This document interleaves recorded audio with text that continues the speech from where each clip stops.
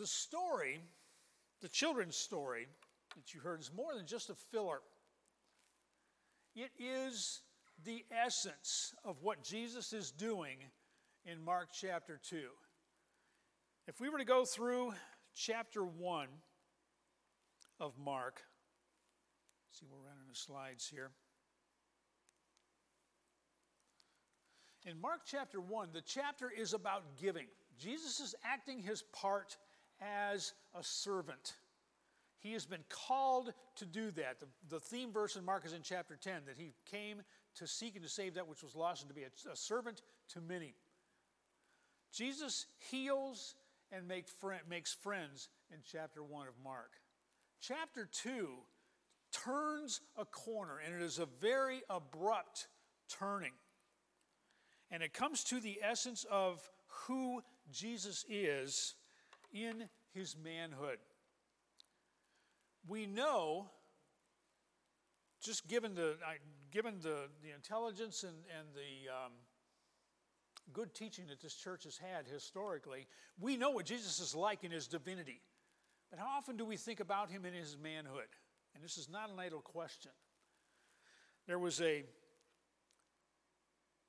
book discussion that went on a couple of years ago. I happened to be in the car and listening to the radio at the time, and it was on a Christian radio station, and they had a regular noon book discussion. These authors would come in and they'd talk about their books. And this guy was in the studio, and he was talking about his personal conception of Jesus. What was he like as a man? And he had this picture of Jesus being such a nice and gentle person that the birds would come down and light on his finger, and he would pet the birds and then send them off. And the studio people loved it. They thought, "Oh, that is great." I thought, you got to be kidding.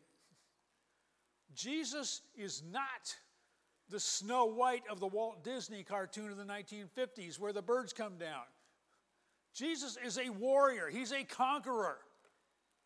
In chapter 2 of Mark, and Mark does this specifically and does this on purpose, Jesus goes out into 5 different forays into the world, claims what is his, and seizes what is his.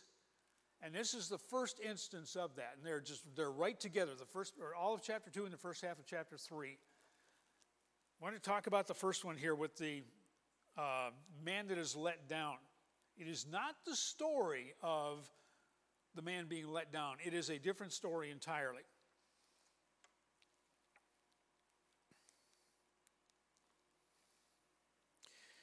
In Mark chapter 1, Jesus performs his Father's will in prayer. This is the Jesus we know and we generally think about. He ministers to ordinary people. He brings flocks of people to him, preaches to them, heals them, whatever they need. He casts out demons. At the end of the chapter, he even lays his hand on a leper who has and this is someone who otherwise is untouchable.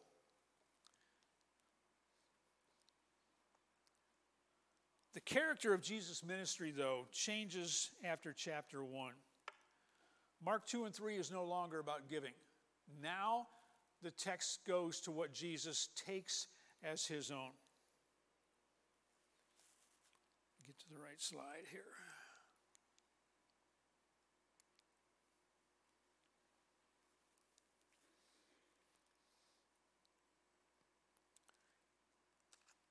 In Mark chapter 1, he gives and he makes friends. In chapter 2, he seizes territory and begins to make enemies. I want to read the first part of the chapter again. When he returned to Capernaum after some days, it was reported that he was at home. Many were gathered together so that there was no more room, not even at the door. And he was preaching the word to them. And they came, bringing to him a paralytic carried by 4 men. And when he could not get near him because of the crowd, they removed the roof above him. And when they had made the opening, they let him down in a bed where the paralytic lay. The story begins as a healing account. It looks like that's the direction where we're going to go. Mark does not tell us how long Jesus has been preaching. There's a lot going on in chapter 1, so it could be a matter of weeks, could be a matter of months. We don't know. But he is popular. He's extremely popular by this time. Imagine the situation when he comes back to Capernaum, and he's at his house, probably where his mother lives as well. He's preaching to a crowd. The whole house is filled with people. People can't get in the door. We have 4 men bringing in a paralytic. Some people have translated the word as palsy, and if this is palsy, he's shaking as well as being paralyzed. He's involved in uncontrollable shaking. These 4 guys want to bring this man to Jesus, but they can't. So they do something radical.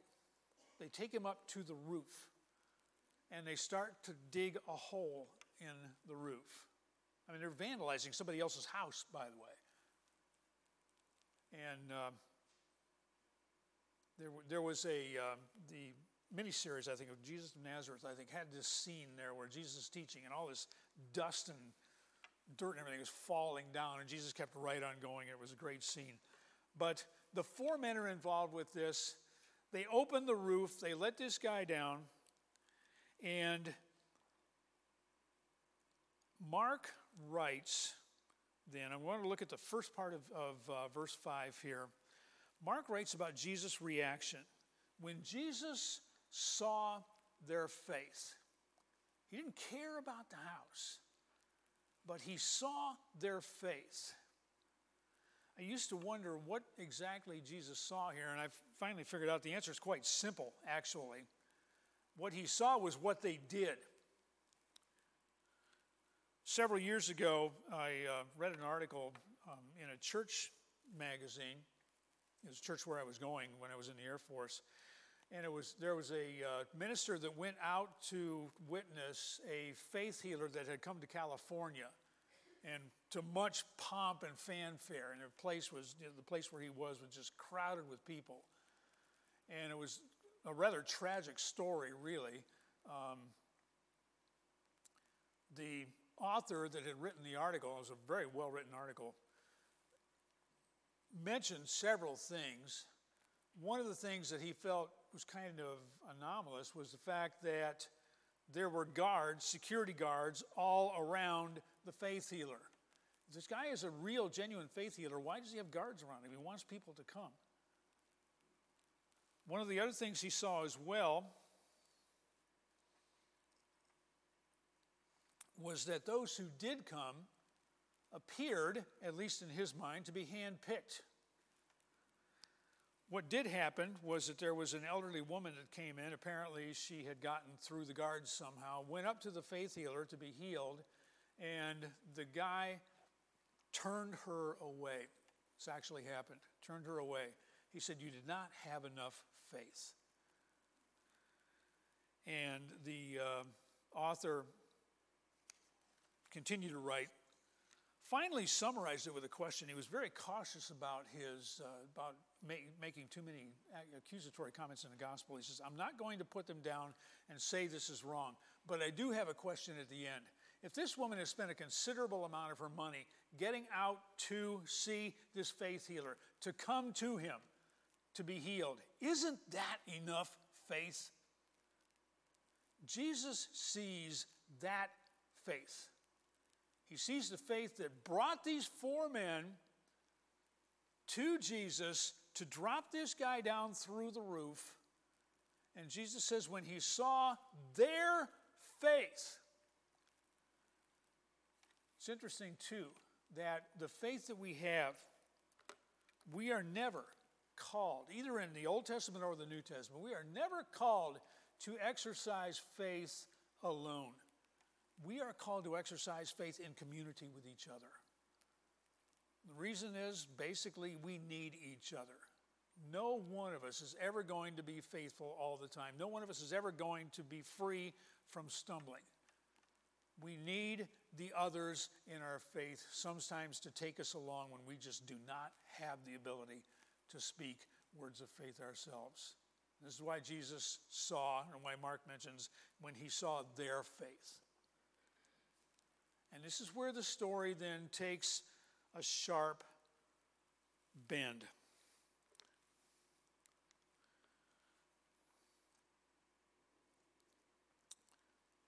And when Jesus saw their faith, he said to the paralytic, "Son, your sins are forgiven." Now, does this sound strange to anyone? Isn't this supposed to be the part where Jesus says, okay, I'm going to heal you here, or you are healed because of your faith? If Jesus recognizes the man's faith, the men's faith, the four men's faith, why does he not acknowledge them? Doesn't say a word about them other than what Mark says, that he saw their faith. He doesn't say anything concerning them. He doesn't worry about healing the man. And presumably that's why the four men let him down in the first place. And what does the friend's faith have to do with this man's forgiveness? Jesus' words about forgiveness in verse 5 are disturbing. If we're paying close attention to this, we really need to be disturbed at this point because we expect a healing account. Mark uses this response to show us not just a healer, but a warrior who is about to claim what belongs to him. This particular segment here, the first of 5 acts of seizure that Jesus is going to do, is about Jesus the warrior who seizes the right to forgive sins. If we go back to the kids' story, this is the part where Joshua comes in and starts chasing the bullies off of the playground. Jesus is doing something very active here. He's not coming in as a wimpy little guy that catches birds on his finger.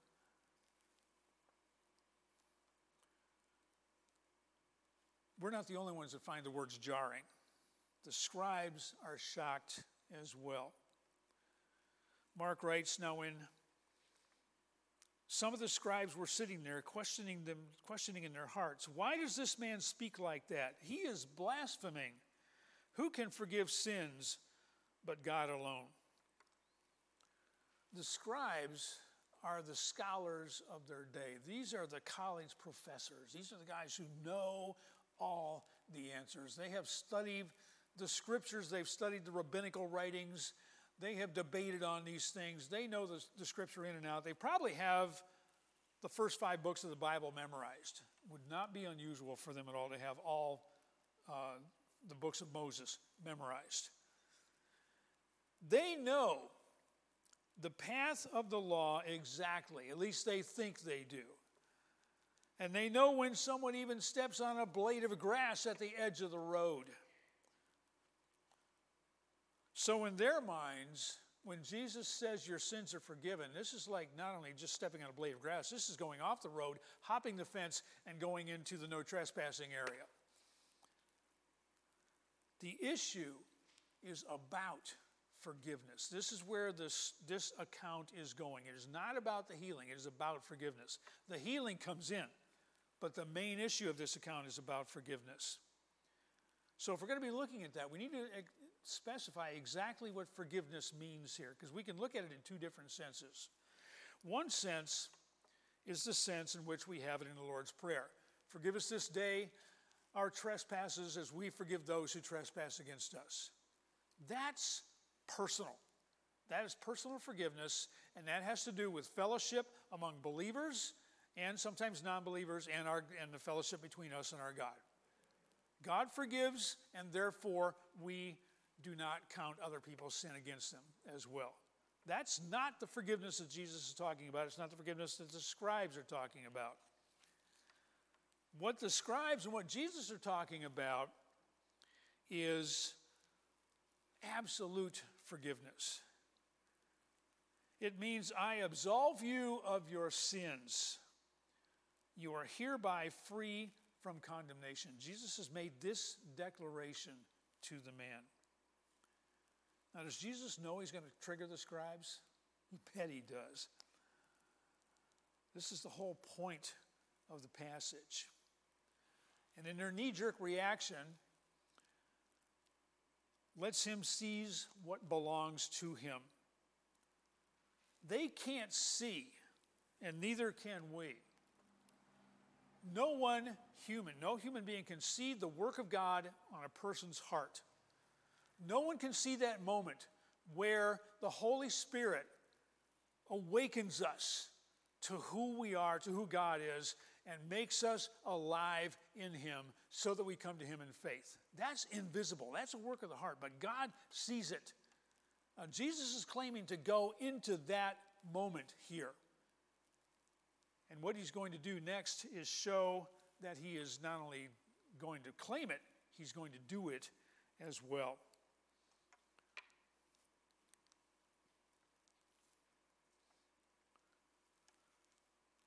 Mark writes this, immediately Jesus, perceiving in his spirit that they thus questioned him within themselves, said to them, why do you question these things in your hearts? Which is easier to say to the paralytic, your sins are forgiven, or to say, rise, take up your bed and walk? I don't think the question here is so much saying, it's rather doing. They're either way, they're about the same. But if Jesus can do the miracle, then we better believe that he is capable of doing the miracle within the heart as well. So we come to verse 10 then. But that you may know that the Son of Man has authority on earth to forgive sins. And then he turns to the paralytic and says to him, I say to you, rise, pick up your bed, and go home. And he arose and immediately picked up his bed and went out before them all, so that they were all amazed and glorified God, saying, we never saw anything like this. I'm going to guess here, I don't know for sure, but I'm going to guess here that this miracle was probably on a level higher than what the people had seen so far.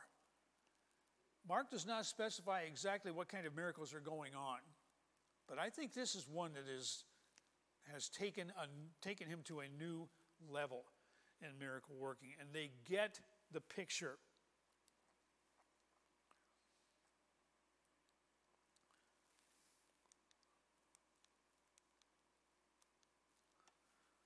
Mark shows that Jesus can claim the right to forgive sins because he has the ability to heal.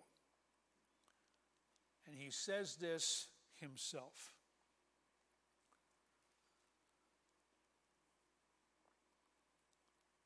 The closer that I have studied this passage and have looked at it over a period of time, the more certain I am that this story is not about the paralyzed man or his four friends. It's not about the hole in the roof, and it's a big deal for our Sunday school kids, and there's nothing wrong with that. It is not even about the healing. The single point is that Jesus claims the right to forgive sins once for all. And he proves his right. He seizes that right. No one can take it back from him. The reason this is important to me, and it should be important to all of us for this reason, is that Jesus is not a little wimpy guy. He's a warrior. And he has come and he has to be a warrior from the day that he starts his ministry all the way to the day that he goes to the cross. And I think we would not want it any other way. We need a warrior going to the cross because a warrior sacrifices himself in a meaningful way when he dies on the cross. I've been listening recently to a podcast called Echoes of the Vietnam War. It was my war, so I'm interested in it. One of the episodes was on the chaplaincy in Vietnam, and they mentioned the fact that there are 16 chaplains' names that appear on the Vietnam Wall, meaning 16 chaplains during the war died in battle. Think about that. These are the guys who ministered God's word, but they were out in the battle doing so. I'm sure this was not Vietnam alone. Every war that we've ever had, I'm sure, has had chaplains that have gone out to sacrifice themselves. One in particular was a Catholic chaplain named Father Capodanno. He was a Navy chaplain serving in the 3rd Battalion, 5th Marine Division. and was killed, on September 4th, 1967. He used his body to shield a wounded medic and was shot 3 times. That was the last 3 of 20 wounds that he had received in his tour of duty in Vietnam. He was awarded the Medal of Honor posthumously. That's the highest medal that the Congress gives. There were 2 of those awarded to chaplains during the Vietnam War. The only way to get that medal is not for great acts of bravery. It's great acts of bravery on behalf of other people, on behalf of the other fellow soldiers. When you rescue somebody, or when you did as Chaplain Capodanno did, and gave himself up for another soldier. This is purposeful surrender. It is the kind of surrender that Jesus gave and involved himself in. He was not a passive minister, just like the chaplains were not passive ministers. They are warriors who go in to do battle, and they sacrifice themselves ultimately in the battle that they serve. We need that kind of warrior to go to the cross. And Jesus is a warrior in that sense, in every sense of the word. I want to take this to just a very brief conclusion.